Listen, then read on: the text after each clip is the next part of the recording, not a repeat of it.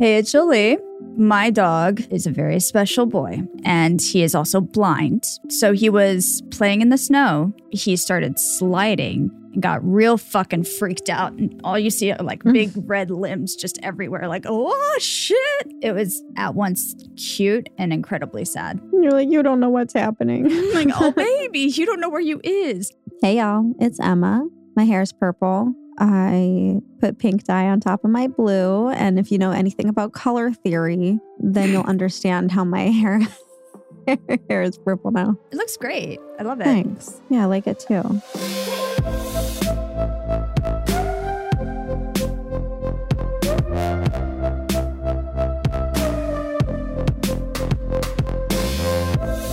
I wash my hair now like twice a week or something, but for some reason the back is always greasy. Like even after I wash it, I have to like put dry shampoo in when I like blow dry it. Are you washing with oil? I wash and I wash and I wash and I can't get clean. I can never get clean.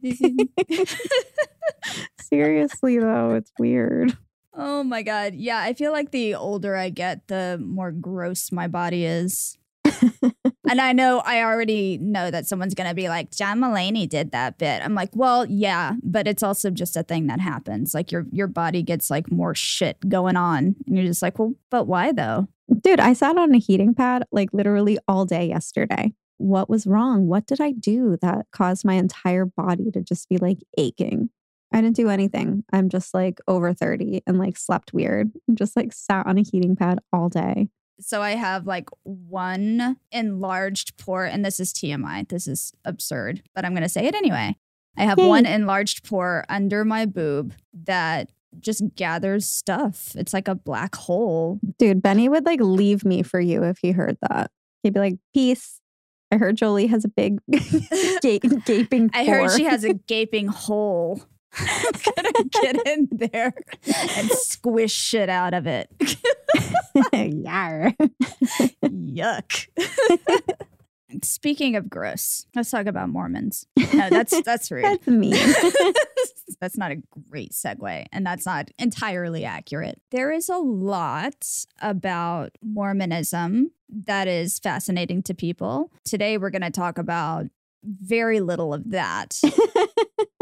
We are going to talk about the guy who created Mormonism. His name is Joseph Smith. And he was a very fascinating man who had a lovely imagination. Shit gets way weirder than I anticipated. So I started this and I was like, yeah, he was probably like a sociopath and like really liked fucking. Same old. Yeah, same old. I was like, it'll be fun. And then like the more I researched, the more I was like, oh God. And then I kept researching and I was like, there's no way that this is one episode. There just isn't. Yeah. And the more I've researched, the more I've been like, okay, well, I've got to cut it off somewhere. So I'm cutting it off at 2 episodes. But you guys have got to know that there is way more that I'm going to be able to cover. Well, I thought that we were actually just going to rename the podcast. I read a thing about Mormonism and then this was just it. Yeah, the problem with that is that, as you will see, there's just so much in Mormonism that is just ripe for exposure that there are quite a few podcasts that are just Mormonism. Yeah, I believe it. It's been about 200 years at this point of like shit that they've done and that they've prophesied. Prophesed.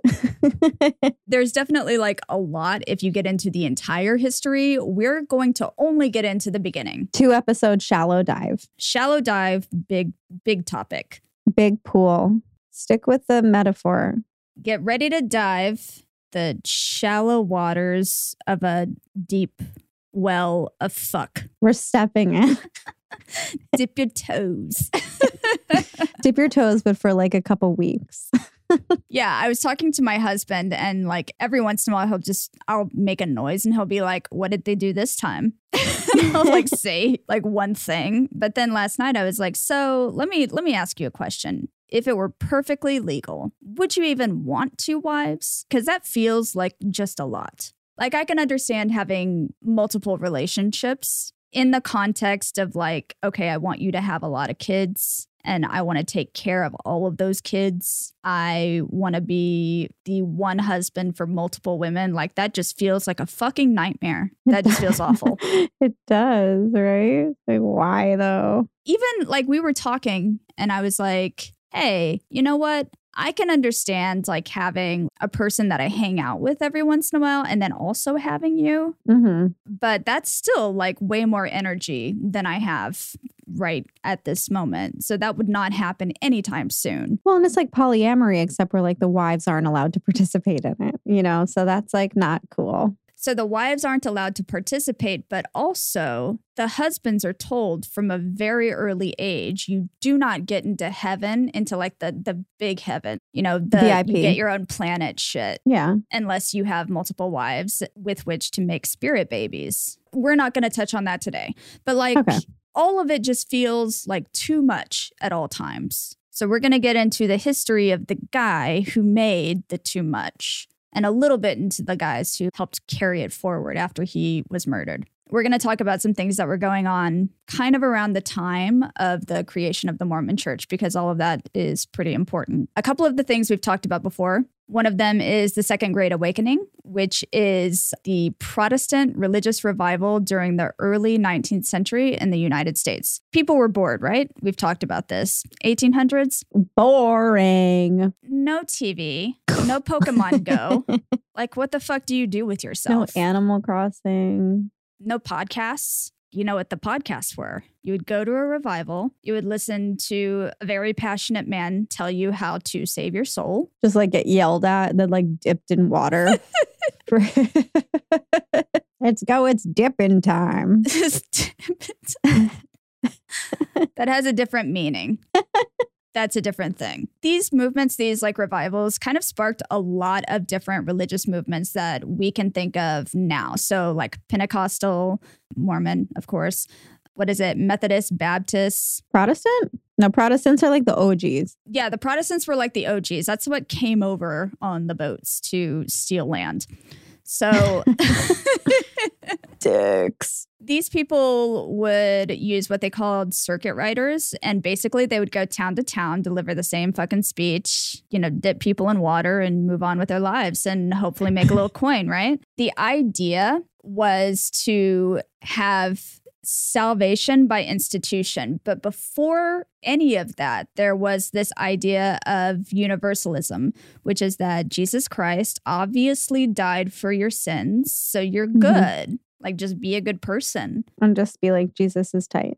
But these people were like, no, you got to still work for it. You got to work for that love. You got to get baptized. You got to do all the things to continue to go to heaven. Yeah, there's no guest list here. Kind of where all of this stuff originated was the Burned Over District. And that is in, well, you might know this, Western New York State. Like, no. You're like, yeah.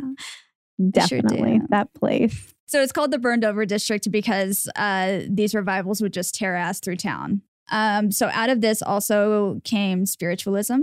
This was another big thing that happened during the Second Great Awakening. That was kind of tied into folk magic, which was still really, really popular at the time, or really widely used, I should say, not necessarily popular. But especially in that area, because you had so many immigrants coming to the USA, rather, through New York, arriving in New York and then dispersing from there. The Burned Over District was just a hotbed of a lot of different like folk and old world beliefs. So around this time also, and this is like the mid 1800s, early to mid 1800s, was abolition and Indian oppression. Not great times for anyone who had, you know, medium to dark skin. President Andrew Jackson, who was an asshole. I put a real see you next Tuesday. He said, "What good man would prefer a country covered with forests and ranged by a few thousand savages to our extensive republic, studded with cities, towns, and prosperous farms, embellished with all the improvements which art can devise or industry execute, occupied by more than 12 million happy people, and filled with all the blessings of liberty, civilization, and religion." But before that, he was like, Black people should love being here, even if they're slaves. He's a dick. He's an idiot. I hate him. Hate. when Europeans came here, they were like, we are clearly awesome. We have a lot of buildings. We have art that doesn't look like yours. Look at our buildings. Natives had culture. Natives had art. Natives had everything, but it didn't look like Europeans. So we weren't super interested in what they had to offer. And Europeans specifically thought of anything that they had as being like subpar, right? So that's just a thing. Indians were actively encouraged to adopt European practices and to a large degree forced to adopt European practices. And this comes into play when we talk about some of the ideas of who the Indians intrinsically are. And I'm calling them Indians. I am aware that that is... Yeah, I was wondering about that. This is what they're referred to like in any of this literature in this time period. Yeah, so it's just like easier. Yeah. It's easier, especially when I'm quoting things, I'm going to have to say Indians. So to make it easier, I'm not going to say native or indigenous. I'm going to say Indian because I'm going to have to quote that a lot. TLDR, she's reading. Yeah. I'm currently reading a thing. Europeans were like, we're cool. We're awesome. Y'all suck. We're going to teach you how to be more awesome. We're going to teach you how to be white is essentially what they were saying. It's just so rude. I really can't imagine looking at another person of another culture and immediately thinking, oh, you must be real dumb. Right? Same here.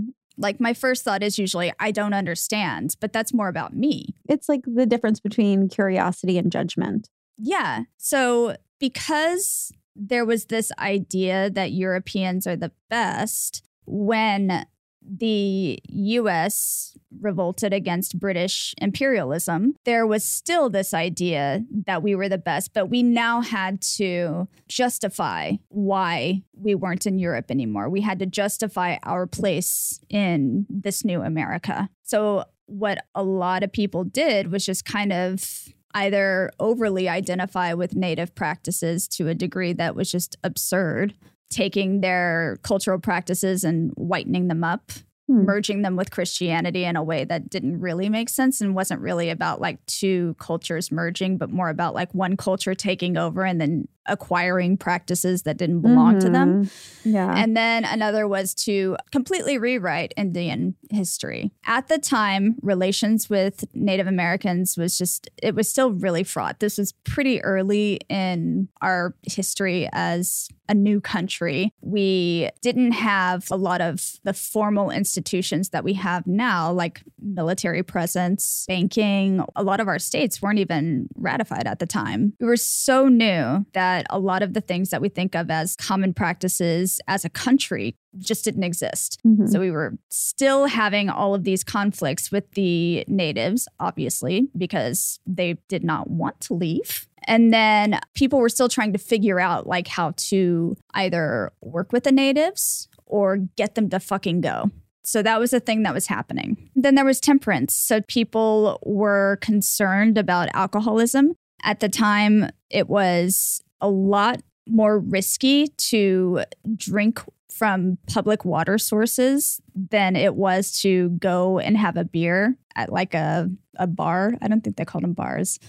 Brewery? Public house? Yeah, something like that. Justifiably, there was a lot of alcoholism. People would drink that rather than risk getting sick drinking from like a standing body of water. So the temperance movement was like a really big deal. It wasn't primarily run by women, but women were like the figurehead of it, right? Because nobody wants their husband to come home and beat on them or to like waste all their money at a bar or gambling. Yeah, they're like, get it together, man. What's cool about this and what I did learn is that the temperance movement directly led to having public water fountains because they were like, how can we make it so that people don't actually need to drink beer to get like hydrated in a way that won't kill them? Yeah, or if they like go get drunk, they can hydrate as well. The last thing that I wanted to talk about before we get into all of the other stuff is American exceptionalism.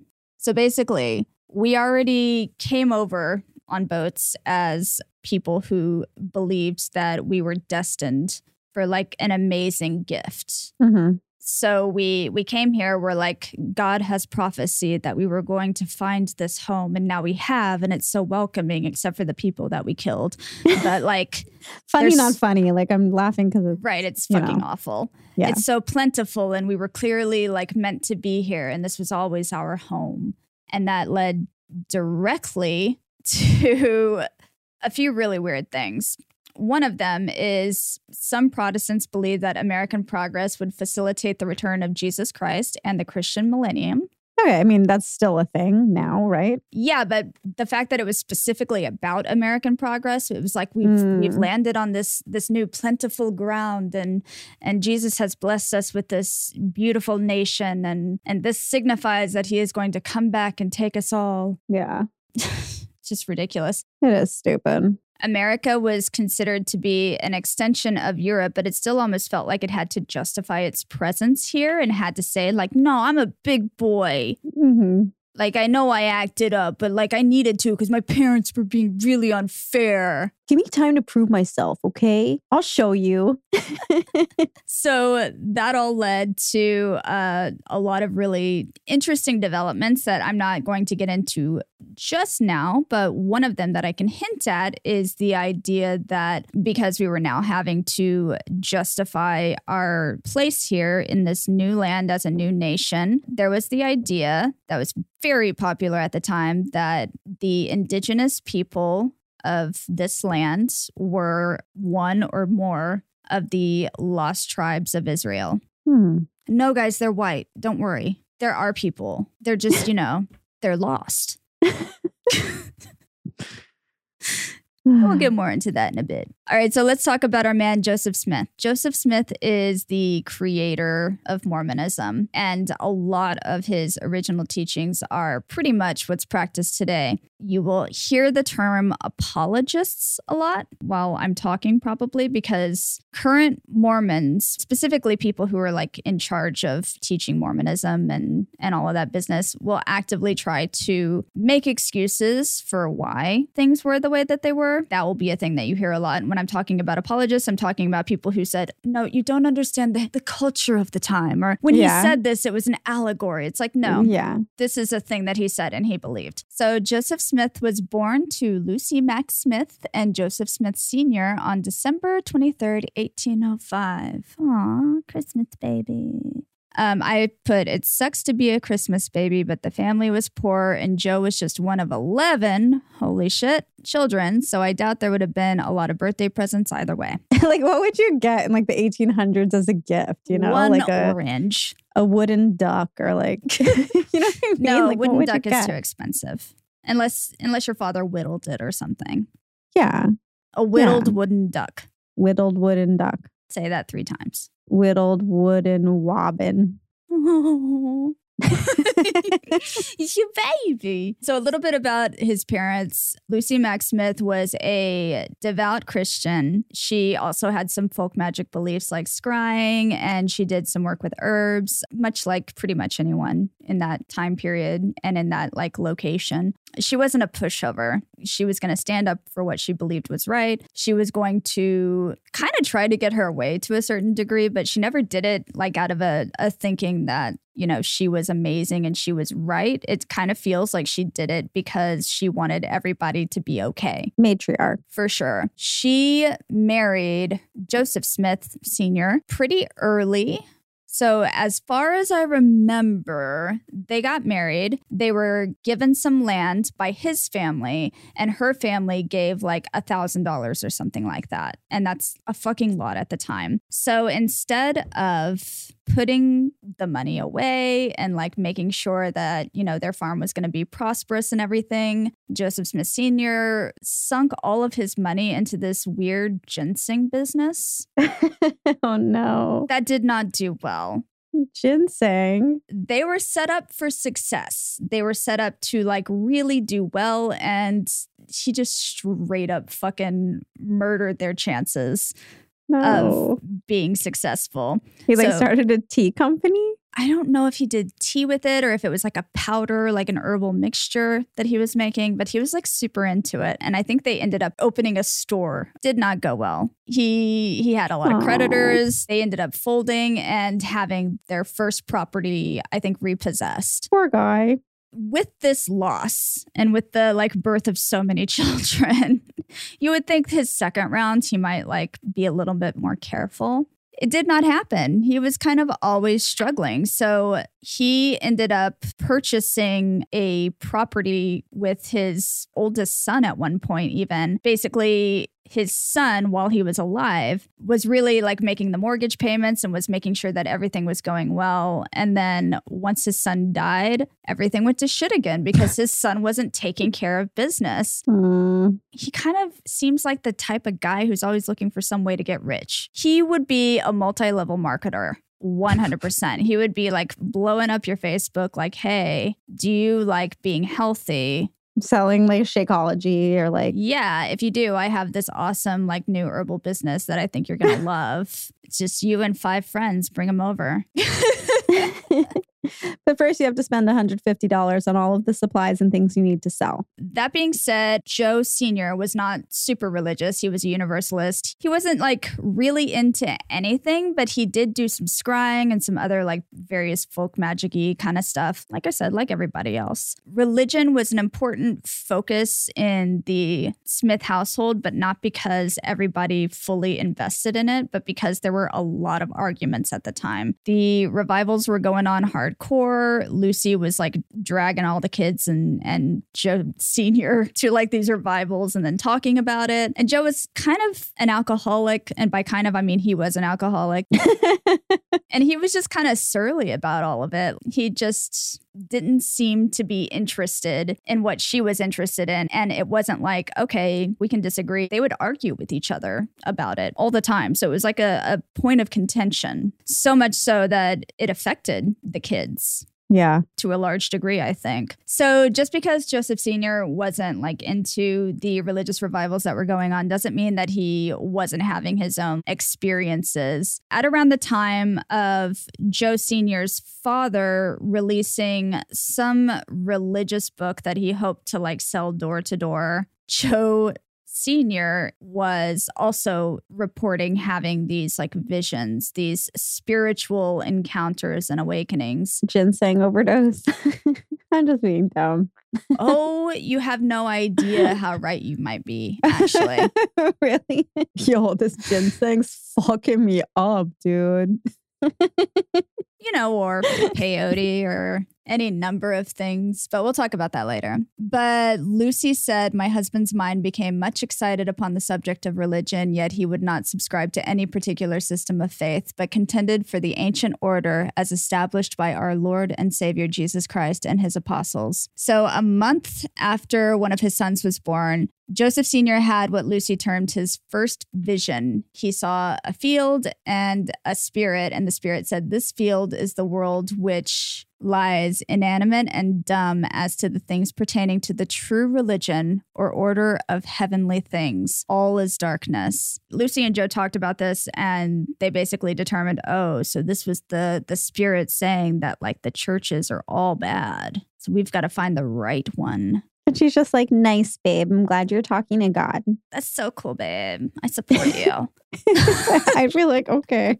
So as a result of this, Lucy said that Joe seemed more confirmed than ever in the opinion that there was no order or class of religionists that knew any more concerning the kingdom of God than those of the world, or such as made no profession of religion whatever. I don't understand the last bit of this, but basically he was just like, all of this shit is fucked. I'm not interested in it. And he continued to feel that way for the vast majority of his life until like Mormonism became a thing. Okay, and this is Mormon guy's dad. This is Mormon guy's dad. So this is Joe Sr., not Joe Jr. So he continued to have visions. Like his family's just like, nice, man. Seriously, it's like if you don't like have religion and that kind of thing's happening, like you send someone to like an institution. Seriously, but here's the deal. His visions were very real. He was fully experiencing these things. It wasn't just like I had a feeling in my bones that like this thing was happening. It was like They were literal fucking visions. Wow. I mean, what if the Book of Mormon is it? We don't know. We do know. I will tell you. Even though he was having these like religious experiences, Joe Sr., the dad, he lamented later that he really didn't give much in the way of religious influence to his children. And he did feel some amount of guilt, and he called his mind trifling. So I think he, like, as an older man, he felt some regret, especially considering Joe Jr., the guy, considering that he was like building this, what appeared to be at the time a very successful religious practice. I think he felt not good enough. Like what he did was like not family. enough to his family. Yeah. So there are a few sources. A lot of it is based on like personal accounts and autobiographies, which is a little sus considering the nature. So I can't 100% say that like everything is like spot on, especially when it comes to family. We have a tendency to want to sugarcoat certain facts or like make things seem better than they really are, because nobody wants to say like, yeah, my kid was a fucking lunatic. Yeah. Sorry. And then he started a religion. So here's what happened. A lot of it I got from Mormon sources specifically, which of course are going to paint it in a much different light than probably was reality. But, you know, these people aren't alive, and there weren't a whole lot of great record keeping devices. So really all we have is like word of mouth and people's autobiographies. So based on what I found, Joe had a pretty rough upbringing, not because he wasn't loved, but because they were poor. And because there was all of this like contention about religion, there were a lot of arguments. His father was an alcoholic, and I don't think he got along as well with his dad as he wanted to. I think he was kind of always seeking out his dad's approval, and you'll see that kind of in his behavior as he grows up. There was one instance that can kind of show how bad his father's alcoholism was. And it's that when he was 7, he had a crippling bone infection to the point where it was very possible that he was going to die. The doctors decided to try to scrape out the infection, but they offered him, because at the time, like anesthetic wasn't commonly acquired. It just didn't happen. They offered him alcohol to sedate him, and he said no. So he did that shit stone sober, and the bone infection was so bad they had to scrape out so much that he walked with a limp for the rest of his life. So his father's alcoholism was so bad he didn't even want to touch it.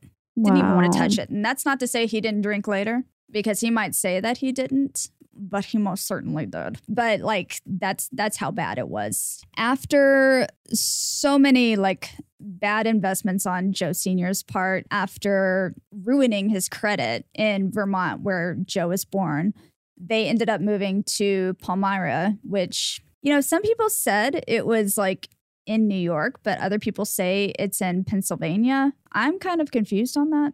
They moved to the Palmyra and Manchester area, and their eldest son, Alvin, ended up co-signing a mortgage for a 100-acre farm, and they were going to have a new start. Throughout the first couple of years, they made all of their payments on time. Everything was going fine. Joe was out like plying wares and like being a salesman pretty often. It seems like the eldest son ended up becoming more of like a father figure and more of like I hate to say it this way because it's not like an incest thing, but like a husband, like a secondary husband to the mom. Yeah, I get it. He was making sure the payments went in on time. He was keeping everything in line. And before he died, he kind of sat down with all the kids and said, like, you guys got to like keep it together. Like he made a big impact to the point that his death just upended everything and caused a lot of emotional upheaval. Lucy Mack actually said like she essentially just couldn't get it together, and she started hitting up churches left, right, and center to keep her occupied and to make her feel like safe and whole. Joe Sr., on the other hand, fully removed himself from like any sort of religious practice, because at the funeral, the minister essentially implied that because Alvin was not baptized, he was going to hell. Which, why would you say that at someone's funeral? Dick, right? That's such a fucking dick move. Such a dick move. That's like so 1800s though. I know, right? Like, oh, I'm sorry your son died. It's too bad he's burning in hell.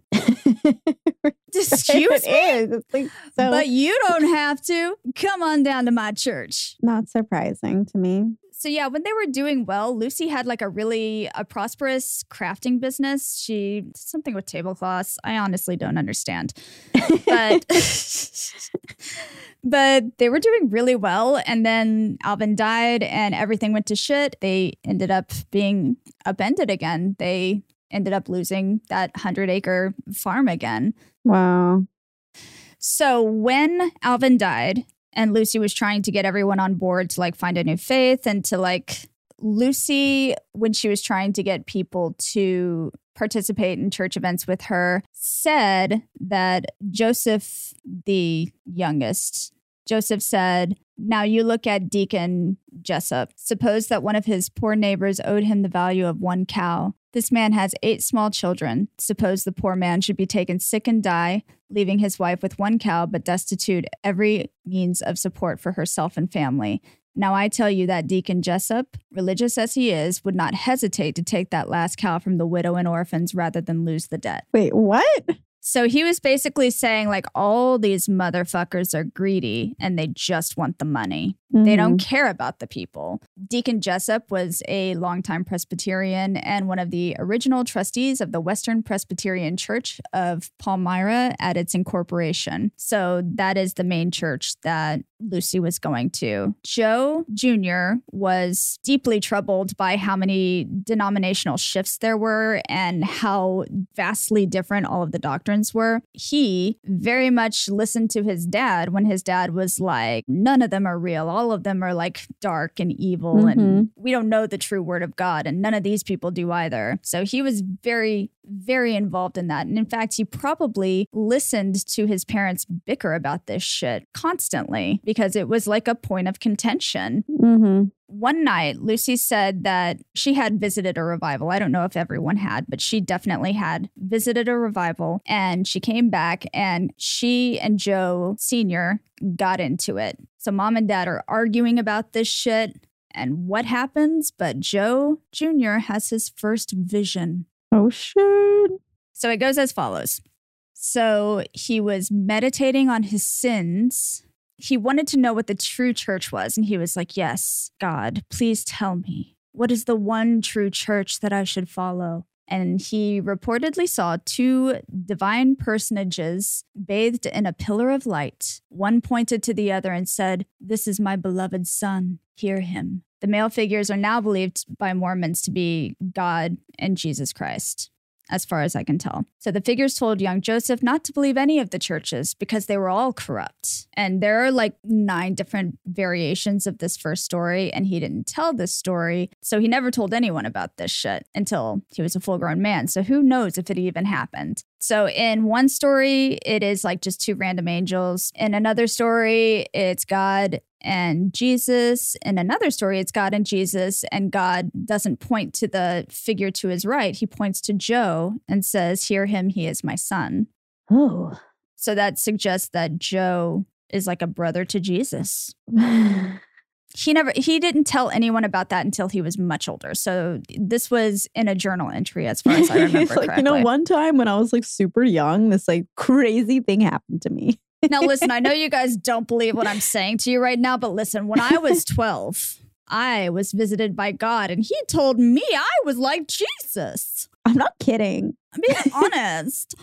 Joe did actually go to school. He wasn't completely uneducated, but it was pretty sporadic based on the economic needs of his family. So if the farm needed help, the farm needed help, and he wasn't going to go to school. That's just how it was. There is evidence that his family received this newspaper called Register and the Herald. And the reason I say this is because this newspaper typically ran stories on things like the Hebrew origin of the American Indians, which, if you can remember, we talked about before. That's with some like haterade. Listen, guys, I know you think you know where you're from, but you're Jews. We know. Yeah, this was kind of a common thing, and there is some evidence to suggest that Joe, from now on, when I say Joe, I'm talking about Joe Jr. We're talking about the main guy. So there is evidence that he would have had some sort of contact with this as a thing. Lucy would later tell stories of Joe passionately telling the stories of the original population of America, going into such detail that you would think he was reading from a book. He would tell these wild stories, and then this person named this would say this, and then they wore this type of thing, and he would like get really into it, and it was like theater for the family. They're like, yeah, we don't have TV. Go off, son. Yeah. So there's no doubt in my mind that despite the sporadic education that Joe was reading probably anything that came into his house, as well as he could anyway, and he was deeply intelligent. So he would read these stories and be like, oh, shit, yeah, man, let's fucking go. Also, I think like the contact that he had with the revivals and the different ministers and preachers and all of that, I think that probably really affected the way that he thought about the entertainment aspect of running a church. Totally. So that is Joe's early life. Let's talk about lawsuits, fraud, and family fun. The first one says, the gold tablets that were totally real. According to later accounts, in 1823, Smith was visited by the angel. I'm going to pronounce this Moroni, but I always read it in my mind as Moroni because it's moronic. Seriously, like it I have to think about it before I say it. I'm like, that's usually And this account has changed a lot, by the way. There are a few different versions of it. So he was told by this angel in 1823 that he would unearth this book written on plates of gold, which contained the religious writings of the prophets of ancient America. The buried treasure was also purported to contain a breastplate and a set of interpreters composed of 2 seer stones set in a frame. All of this was conveniently located near his home. It's destiny, babe. Destiny. So it was in a spot called Hill Cumorah, and that is a thing that modern Mormons still talk about, the Hill Cumorah experience. Smith wanted to take all this shit immediately. He was like, I am a treasure hunter. My family's poor.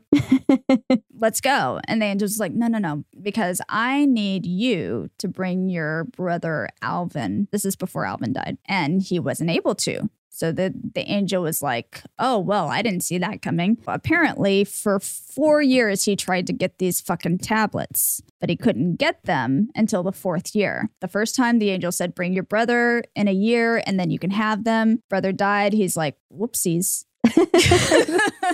Now what? And he's like, come back next time. No, don't bring anyone. Bring someone. So there was always just some sort of reason. Meanwhile, the Smith family was not doing well. We already know that the Smith family was not okay. So the family ended up doing like odd jobs, all hands on deck, right? Joe Jr. and Joe Sr. were treasure hunters. Using seer stones, they purported to be able to find lost treasure. This was around the time of a lot of people being like, there's Spanish treasure hidden everywhere. Like, the Spanish left silver here and it's never been found. You know, you could go up to someone's farm and say, I have looked into the seer stone and I see that there is buried gold right under your feet. We're digging up your crops, bitch. But he had a shiny, like, stone that was brown and it had, like, it was pretty. It was a pretty rock. I would put it on a shelf.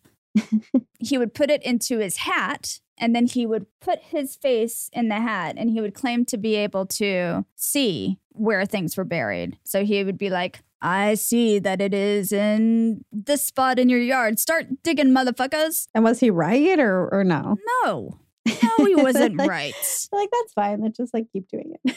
they were so regularly not right that they actually ended up having to go to court for fraud. Well, at the time, they called it disorderly person. So both he and his father ended up having to go to court because they essentially defrauded somebody. Mm-hmm. So the person was like, I want my fucking money back. Smith described his divination methods as such. He said he had a certain stone which he had occasionally looked at to determine where hidden treasures in the bowels of the earth were, that he professed to tell in this manner where gold mines were a distance underground, and had looked for Mr. Stowell several times. So he was basically hired by this guy because he said, go ahead and you pay me up front and I'll tell you where your gold mines are, my friend.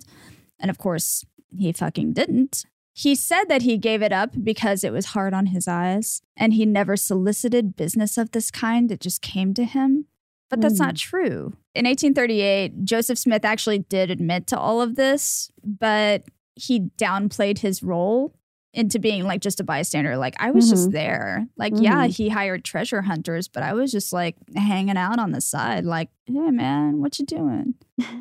He didn't want to be in any way, shape, or form tied to like the seer stuff. He wasn't interested. So around the time of him doing that last thing before he ended up going to court, he was staying with the family of Isaac and Elizabeth Lewis Hale. And they had a daughter, Emma Hale. And can you imagine where this is going? He's going to marry her. As a child, Emma was deeply religious. She was a Methodist, and that was pretty popular apparently in the area that she was in. So she lived in Harmony, Pennsylvania. It was called Willingsboro at the time, I think. A family tradition suggests that Isaac Hale overheard his young daughter Emma praying for him in the woods near their home, and that this contributed to his spiritual conversion. So he was like, oh, my daughter's so cute. I want to like the things that she likes. Oh, that's nice.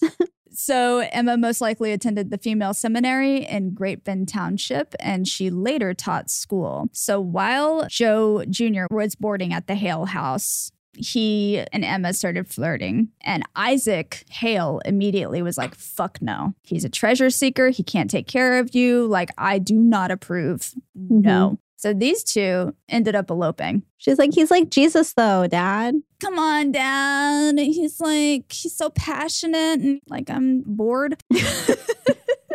I can't have sex until marriage. Please. That did not go over well with the family. But I think at the time, Isaac specifically, like the dad was like, all right, well, you can live with us. Yeah. But I still don't like this. But you're already married. Can't do anything about it. So come on. He did that kind of under the impression that, you know, Joe was going to get his shit together. He was going to, you know, start a real business. He wasn't going to do the treasure hunting shit anymore. And he, in fact, said, I refuse to do that anymore. I am not a part of that anymore. I am like above board all the way, man. Let's go. That wasn't a thing. So he said those things, but once he married Emma, supposedly he was able to find these golden tablets. She was the missing link. She was the missing link. And she ended up going with him. He wasn't allowed to bring her to see them. It was very important to the angel that nobody but Joe see the tablets. So what he did was apparently dig them all up. But he only, like, even though there was all this other shit there, he only got the tablets. So he left everything else, apparently. I don't know what he did with it. He only got the tablets. He wrapped it in his coat and he ran to the borrowed horse and buggy that they had for this trip. Later, people would say that, you know, he was chased through the woods by people hoping to steal the tablets from him. The man had a really bad limp. And if these were golden tablets, they would have weighed 200 pounds. Yeah. He said they weighed around 40 to 60 pounds, which is still a lot, but you can carry that. Gold weighs a lot. He said that they were made of pure gold. And he also said that they weighed 40 to 60 pounds. So that is not a thing that is at all possible based on the measurements that he gave. It's just, it's not a thing. So it's like gold plated. Gold plated. He's running through with like 200 pounds of fucking plates. An artist made a reconstruction of these plates. I can't remember what they used. I don't remember if they used pure gold or if they used something else, but the tablets are not liftable. Like, you actually just can't lift them at all. So it's like, what was he using? Did he use tin to make this? Well, it's like the power of God that was coming through him. So like he could lift anything. And maybe he didn't have a limp when he he was holding the tablets. Yeah, because he's like connected to God. Yeah, he was probably flying. There is also evidence that people actually did hear about him getting these magical tablets. It is possible that people did chase him or like did try to find these tablets because he had defrauded people and they were like, I want my fucking money. Yeah. They did have a property that they were living on that was ransacked. So that is a thing that happens. But the chances of like several people trying to like take his tablets and kill him probably did not happen. He and Emma immediately got to work trying to translate them. So he would sit with his face in a fucking hat and translate these magical tablets that she was not allowed to see. So she would be her back turned and then he would undo the whatever was covering them and look at them. So she never actually saw the tablets, but she did report to moving them. And again, if she was able to move 200 pounds of tablet, she's ripped.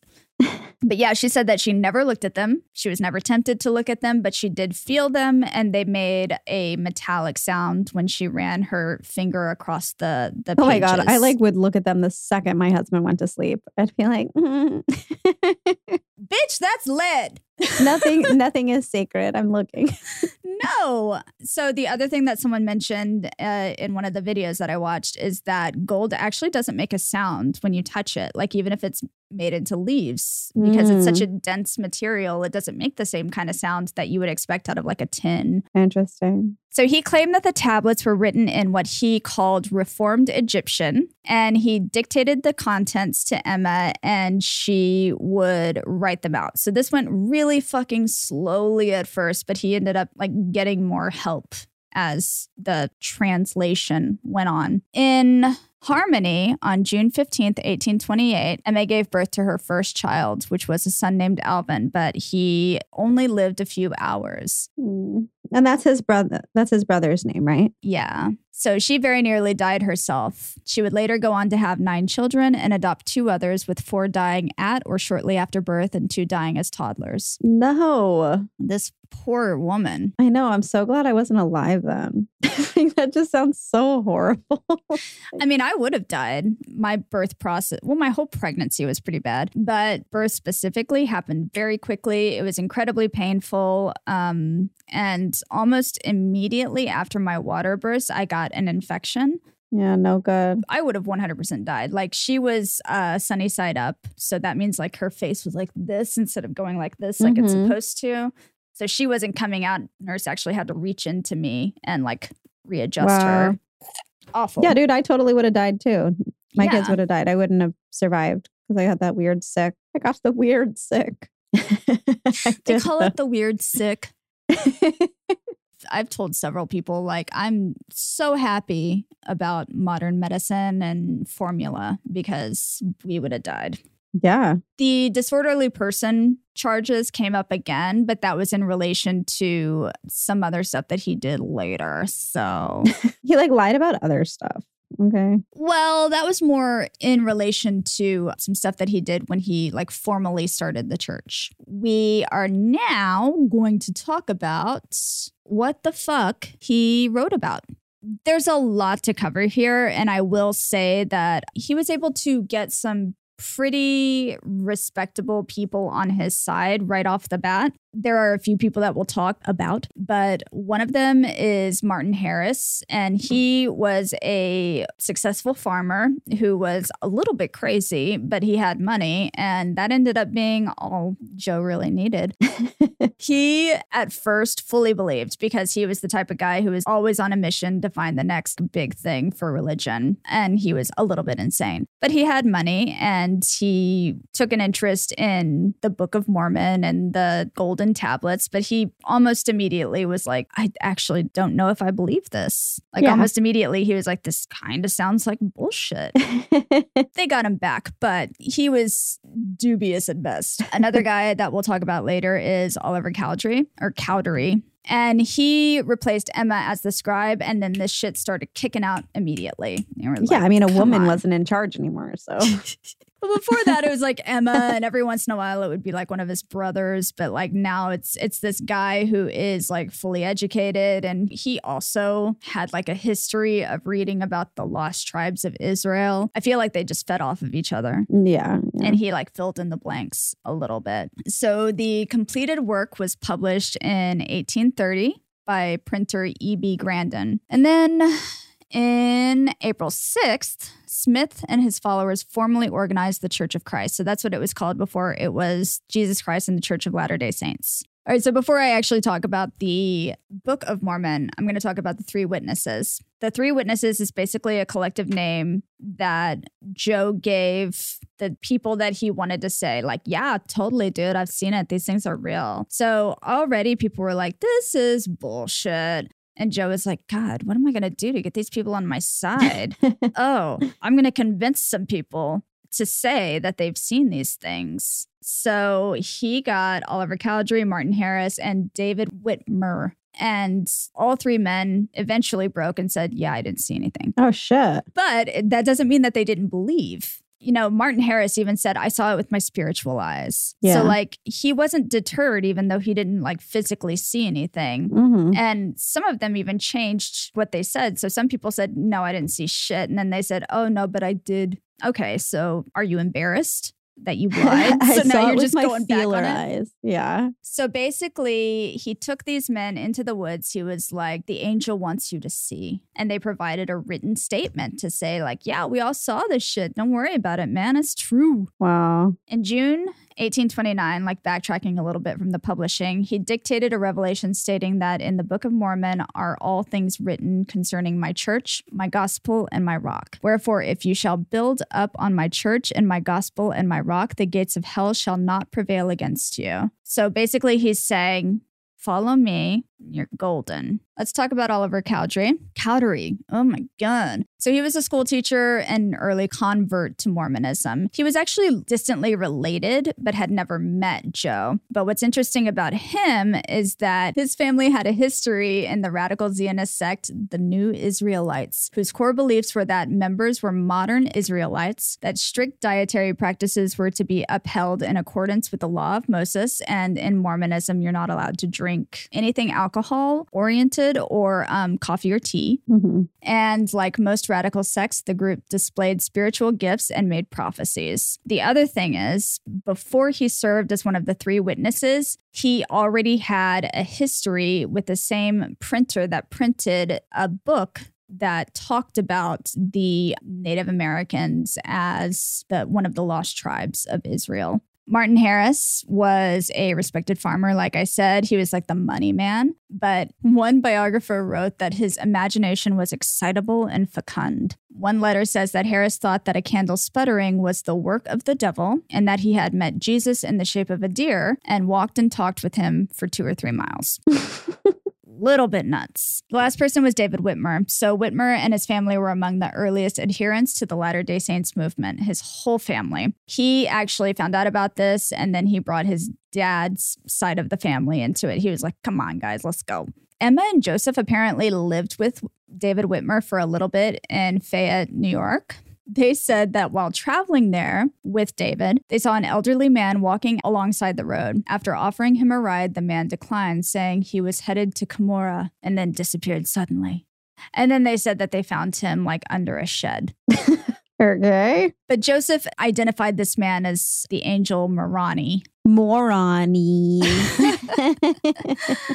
Oh my God. So Whitmer also, had his own visions and believed in seer stones and all of that bullshit. That's what you need to know about these three fools. Mark Twain, in his book Roughing It, said, all men have heard of the Mormon Bible, but few except the elect have seen it or at least taken the trouble to read it. I brought away a copy from Salt Lake. The book is a curiosity to me. It is such a pretentious affair, and yet so slow, so sleepy, such an insipid mess of inspiration. It is chloroform in print. Okay. The book seems to be merely a prosy detail of imaginary history with the Old Testament for a model, followed by a tedious plagiarism of the New Testament. The author labored to give his words and phrases the quaint, old-fashioned sound and structure of our King James translation of the scriptures, and the result is a mongrel, half-modern glibness, half-ancient simplicity and gravity. The latter is awkward and constrained, the former natural but grotesque by the contrast. Whenever he found his speech growing too modern, which was about every sentence or two, he ladled in a few such scriptural phrases as exceeding sore and it came to pass, etc., and made things satisfactory again. Wow, this is a harsh review. And it came to pass was his pet. If he had left that out, his Bible would have only been a pamphlet. Burn. Mark Twain is not fucking around. Yeah. Smith said the title page, and presumably the actual title of the 1830 edition, came from the translation of the very last leaf of the Golden Plates and was written by the prophet historian Moroni. I actually don't know if this person existed. I assume he might have, because a lot of this shit is just ripped from the Bible and then reworked. But I didn't bother to look into it because you will see that all of this is nonsense and it's not really relevant. Yeah. Not relevant. The title page states that the purpose of the Book of Mormon is to show unto the remnant of the house of Israel what great things the Lord hath done for their fathers, and also to the convincing of the Jew and Gentile that Jesus is the Christ, the eternal God, manifesting himself unto all nations. The book describes a variety of visions or visitations to some early inhabitants in the Americas involving Jesus. Most notable among these is described the visit of Jesus to a group of early inhabitants shortly after his resurrection. So they said Jesus died. He was put on a cross, he died, he was buried. 3 days later, he came out, and then a little bit later, he went to America and said, look, I'm here. What's up? At the time of people settling into the Americas, there were a lot of things that they just couldn't believe the indigenous people had done. They couldn't believe these amazing mounds that they had built, because mound building, it was kind of like the pyramids, right? Yeah. People look at them and they're like, they have to be built by aliens, because there's no way brown and black people would have been able to pull this off. They looked at these mounds and these structures and they were like, there's no way these natives could have done this. White people had to have done this. And if they aren't white now, they might have been white then. Oh my God. So the Book of Mormon kind of expounds upon that in a lot of ways. And this was like a super common thing in history. Well, now we know that Native Americans or indigenous peoples of America came across the Bering Strait from Asia. That is proved genetically. There isn't even really the lost tribes of Israel. That's not a thing that exists. That was like a myth. So the Book of Mormon resembles the Bible and is borrowed pretty heavily from the Bible and from a couple of other sources, but it's written in a way where it is very clear that the person is trying to write like the King James Version. Yeah. It's not like he translated this and he was like, you know, how would a person from 100 BC say something? Yeah. He said, how would King James say this shit? And that's how this angel and this prophet wrote it. And I haven't read the whole Book of Mormon because, God, I don't hate myself. Well, I hate myself, but not to that degree. I haven't read the whole thing, but sometimes the way that Joseph Smith talked and wrote elsewhere was very much like he wrote the Book of Mormon. So it's like he had a switch where he was like, I need to sound serious now. Yeah. And it came to be that I decided that I would like my sandwich toasted. Did I sound serious? Will you toast my sandwich, please? It came to be. In the Book of Mormon, he says, a group of Hebrews migrated from Jerusalem to America in about 600 BC, and it was led by a prophet Lehi. They multiplied and eventually split into two groups, and on one group, the Lamanites, those were the bad guys. So God didn't like those guys. He was like, listen, I want to make it real clear that I don't like these guys. These are not my guys. So I'm going to curse them with black skin. Dark skin, because the Canaanites had the black skin. And then on the other side, the Nephites were able to keep their light skin because they were the good ones.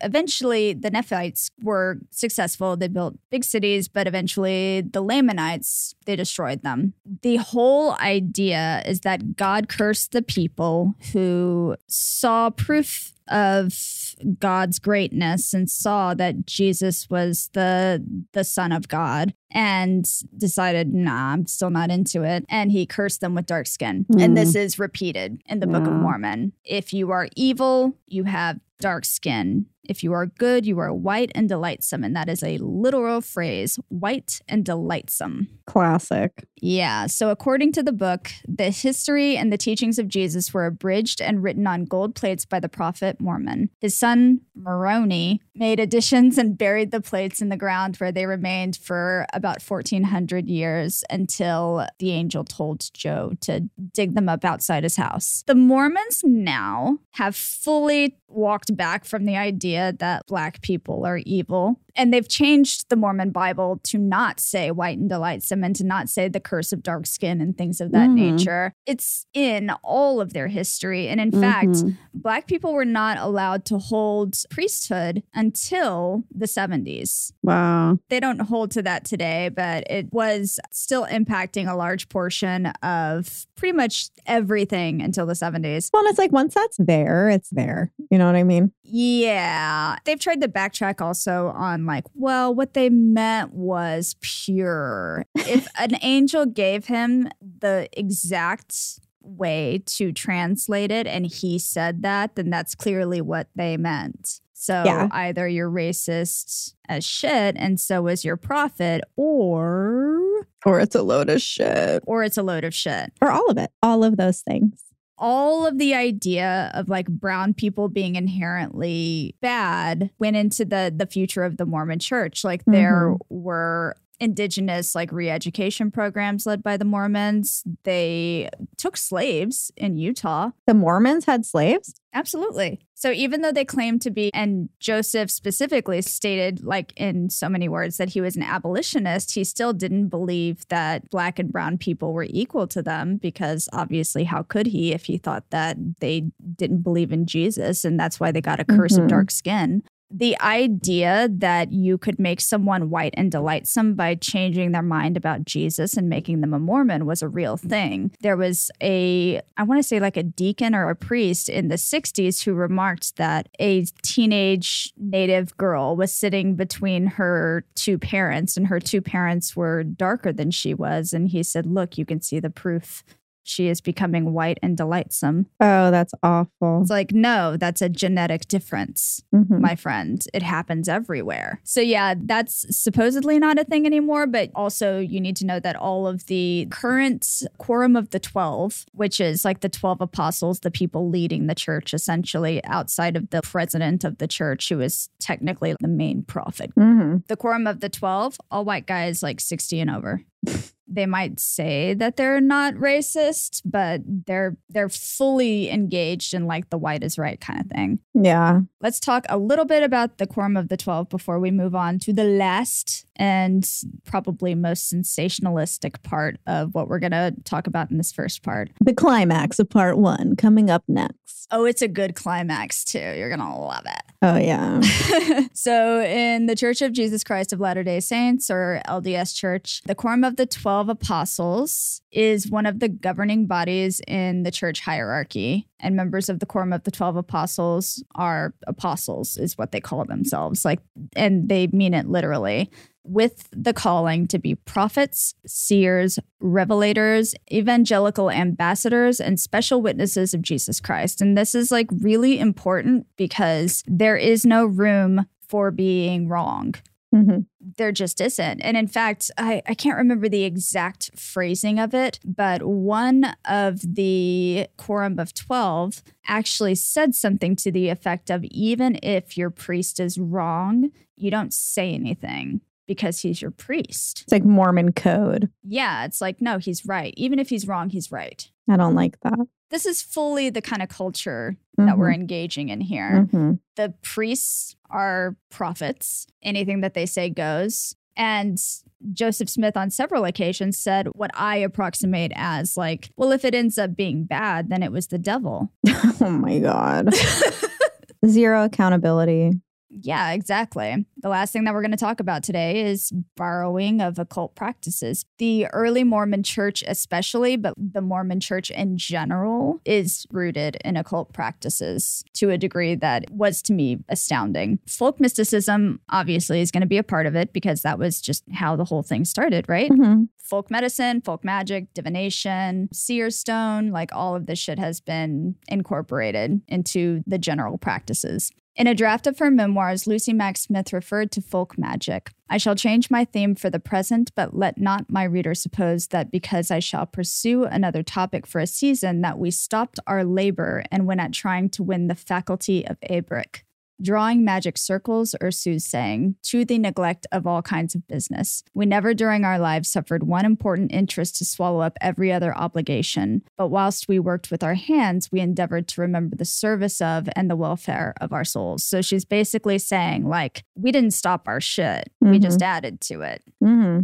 So they were just a part of the larger impulse to save their souls, essentially. In fact, a lot of his earliest followers were specifically because he practiced these occult traditions, what we consider occult traditions now. Obviously, treasure-seeking activities, scrying, divination, prophesying, like all of that shit is a part of it. The next thing that is kind of rumored is that Joseph Smith was deeply into astrology. Love it. I know you love this part. A little unrelated, but I posted a selfie on Reddit on like just like the selfie subreddit because it's fun and I like doing it. And someone was like, Aries or Taurus? And I was like, Aries? And then I've been thinking about it literally all day because like all I did was post a selfie and on my profile, there's no information. Like, I'm just like, how did you know that? Do I have an Aries face? Is that what you're saying? Yeah, I felt like freaked out. I'm like, what the hell? I like looked at my profile. I'm like, don't I like write something about it? You have an Aries face. Aries or Taurus. That's I'm good like, or bad. that's weird, but okay. Wait, what is the Aries? I'm an Aries. It's a ram. It's a ram? You're either a goat person or a bull. Right? Your face. Your horns, bitch. I'm like dick on Reddit. Smith said on the night of Sunday, September 21st, 1823, an angel visited him. We talked about that. But apparently that specific date is very important in astrology. September 21st was an especially auspicious night in astrological terms, being a full moon and autumnal equinox. And I don't know what that thing is, but there's another thing. I don't know what any of that means because I don't do astrology. But there's a rumor that a pendant representing Jupiter in astrology was found among the possessions of Joseph Smith after he was killed. And astrologically speaking, Jupiter is associated with the principles of growth, expansion, healing, prosperity, good fortune, and miracles. Jupiter governs long distance and foreign travel, big business and wealth, higher education, religion, and the law. Okay. What's the symbol of Jupiter? I fucking don't know. You know, boys go to Jupiter to get more stupider. And that's exactly what this dipshit did. I actually don't know what it looks like. I'm assuming it's just like it's like a squiggle. Little squiggy wiggy. Yeah, with some like dots. That sounds accurate to me. It's totally spot on. What's gonna like really thrill you is that there is a heavy influence with Freemasons. Joseph Smith Sr. was a practicing Freemason. Alvin was a practicing Freemason before he died. Freemasons in New York were apparently hated by everybody. And I'm not entirely sure why, other than it's just weird. We just don't like you. And also, like, the Freemasons were almost operating as their own, like, little mafia. Like, someone would write something bad about the Freemasons, and then all of a sudden, that person would end up dead, and their printing press would be burned to the ground. But who knows what happened, really? Oh, the olden days. Oh, I'm sorry. I said Alvin, but it wasn't Alvin. It was his other brother, Hiram. What a name. I know, right? There's a lot of that in there. In the Golden Tablets, as they were described much later, it was said that there was the Masonic tools were there. It was the compass and the I don't know, the shit. The square and compass. I want to say like a hammer, but that's like the hammer and sickle is like the communist thing. It's the not compass the same. and the other masonry stuff. Those that you like need. Freemason things. The square and compass. Those symbolic elements. I'm sure it'll say it somewhere in my notes and I'll be like, oh, it's that. But they said that those were on top of the first leaf. Like, well, it's amazing that this person knew about Freemasonry before it even existed as a concept, but whatever. Mormons have a church and then they have temple. And to be able to go into the temple, you have to do a lot of rites. So you have to eat specific things. You have to have talked to your priest a specific amount of time and made sure that you are clean in spirit and in body. It requires a special kind of cleansing. It requires special garments. There are temple garments, which are like the magic underwear, but then there are also like regular clothing that is all white. You have to go through very specific methods of dressing, and then you do like whatever temple shit you do, and then switch some of your garments around to the other side. So it starts on like the left and then it ends on the right. That's interesting. That's complicated. It's complicated and weird. You have to take your shoes off and then put them back on. It's fucking dumb. This is very much like Masonic temple rituals. It's like what? It's like this stuff is weird unless you're doing it for God. It's not like it's weird unless you're doing it for God. It's always weird, but at a certain point, you've committed too far to stop. Yeah. And you're like, well, I got to put on my magic underwear. And here we are. With the magic underwear, apparently they will make magic underwear specifically for Mormons who are in combat overseas. So they have to be specific colors. Even though in temple, you have to wear all white, when you are in the military, you have to wear the specific colors that they give you. So you send them whatever you have to wear, and they'll put the little like compass and whatever on it and all the like stupid markings that they have to have. Wow. Yeah, it's intense. Yeah, it's pretty interesting to me. So like episode 1 is like the introduction, right? And just kind of like, this is what's up. This is who this guy is. This is what's up. This is where all this shit's coming from. This is a prereq for the next episode. You must listen. Get out your syllabus, Jolie. Let's highlight some shit. So the last thing that I wanted to talk about is the potential, what a lot of people think actually happened with these original visions. And that is that it seems very likely that Joseph Smith very much enjoyed some hallucinogens.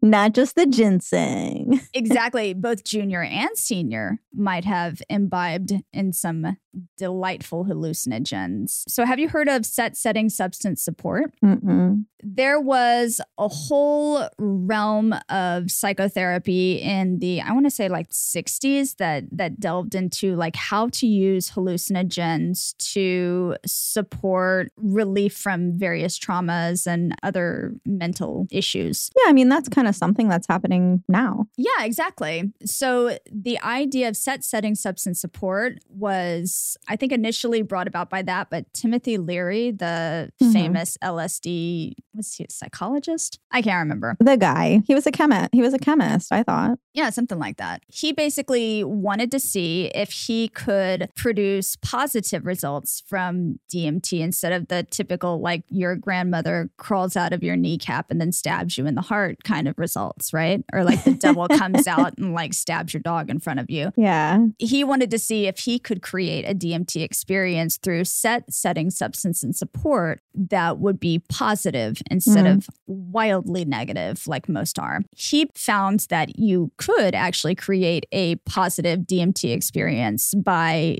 doing specific things. Set is the mental state a person brings to the experience. So if you think that you're going to go into something seeing an angel, you might. Setting is like, we're in this magical wooded area. Everything's beautiful and peaceful. I'm going to see an angel. We're good to go. Substance is what you take and how much you take. And support is the people around you saying, oh my God, do you see that angel? Yeah. I see that angel too. Yeah. Yeah. So like feeding into your hallucination, essentially. Yeah. And they were using DMT. Timothy Leary wanted to see if he could produce positive results from DMT. It's unknown what exactly Joseph Smith was using, but there is a lot to suggest that he had experience with magic mushrooms. He actually carried a stone on him that looked like the cactus that you get ayahuasca from. Interesting. He clearly had some connection with a Native American shaman. So he might have been doing peyote at some point. Yeah. He 150% liked liquor. And in fact, in some of his earliest translating of the golden tablets, it was clear that he was very intoxicated. Emma Smith, his wife, would say that he would basically like leave for a little bit and then come back and like not even ask where he was. He would just be like stream of consciousness, which sounds to me like some super high shit. Yeah. You know, I didn't know this, but there is a lot of support for early Christianity relying heavily on hallucinogenic substances, specifically in anointing oils and in sacramental wines and things of that nature. I believe it. Yeah. And a lot of what some of the earliest converts to Mormonism experienced was, you know, they would either be anointed or they would drink the sacramental wine and eat the sacramental bread and then see visions. Mm-hmm. They're just like getting dosed. Oh my God. There were actually people at the time who said, these people are eating drugs and then having this experience. This is not a real prophet. Yeah. These fucking baptisms and church experiences in the early days were wild. Yeah. People would show up to watch. Joseph, I think, was drugging some of the people who supported him early, like Martin and Oliver and all of those fucking people, right? Mm-hmm. Well, Oliver told a story of them going into the woods to try to see the golden tablet so that he could have the witnesses. And Martin was like, I don't see anything. I think I'm just bringing everyone down, man. I'm just going to go. So he's like having a real bad trip, right? Yeah. And then all of them start seeing it. And then he comes and they're like seeing it and they're saying, don't you see? Don't you see? And he's like, I see. So it's like, that is like so stereotypically hallucinogenic activity. Like you're all on like LSD or whatever. You're like, don't you see the trees? They're growing hands and fingers and they're trying to talk to us. Don't you see? And you're like, fuck yeah, I see. Definitely. Because you're like, you want to see. Well, and also it's like if you were like dosed with something and not knowing, like I just have this memory of the first time I took acid and listening to Beck. I don't remember the name of the album, but like the whole album art was like kind of drawn. It was like illustrated or whatever. And I remember looking at the inside pamphlet and it all just like dancing around. And like, you know, I looked at my friend Sarah and I was just like, Beck fucking knew. And she's like, what? I'm like, he knew that this, you know, just like this dumb shit. Oh my God. But like, this is what it was going to look like for me. For me personally. And I like knew that I was on acid and I was saying things like that, like out loud. Right. You know, it was my first time. So like, obviously I didn't continue like acting like that. When I would take drugs. If you're a dose, you're just like, oh my fucking God, this guy knows. And this like, guy fucking knows. He's right. Yeah. He's so fucking right. There's a lot of evidence that he was drugging people and that people at the time knew he was drugging people. Dude, I and love it. That is amazing. It's like so good. So I started looking into it and I was like, oh, this guy's just a liar. And then I found that bit and I'm like, oh, wait. This guy likes to party. Every single time I think it can't get any like weirder. I'm just like, what? But what? There are some people who think that some of his earlier visions could have even been inspired by him just like being a teenager and being like, I'm gonna eat this little mushrooms that I found over here. Wow. Why not? And I mean, if his dad was already, you know, imbibing in some shit and having his own crazy times in the woods. It's like we don't need to drink, guys, okay? Like fuck alcohol. Right. But here's the thing. Here's the thing. That. Alcohol is a great carrier for magic mushrooms. True that. It's very likely that he was getting drunk and also getting high. Tripping balls. So one of the things that I also found interesting was one of the major negative side effects of psychedelic experimentation is delusional ideation. And one of the most common pathologies associated with frequent high-dose psychedelic experimentation is persistent recurring delusions of grandeur. Mm-hmm. Again, this doesn't happen like with your first one, right? And it doesn't even happen if you've like taken LSD a few times. It's like if you're taking it all the fucking time, then you kind of get wrapped up in your own like little world and you start to think, well, I am God. Well, and it's a little bit confusing too, because it like opens up this door to a different reality. And I definitely never like thought of myself as some sort of prophet or anything. But I definitely took a lot of LSD in college and I didn't know like what was going on. And I thought I was just like God, and I like started my own religion and like here we are. And then I started drugging other people so that they'd believe too. And it was just all real normal stuff, guys. It's totally normal, like college experimentation. I think what's really fascinating about it is that it happened at the perfect time in American history. And we'll talk about this a little bit next time. Like there's no other time that this could have happened. And then also the church currently, instead of saying, look, this was a flawed man with great ideas, has leaned into it. We're all getting our own planet. You're part of a planet from our God, who is just one of many gods who populated their planet. I gotta say, I vibe with it though. I do. You're like, I want a planet. But the problem is you're a woman. So you would just have to bear all the baby spirits of the planet. And Benny would have to be the god.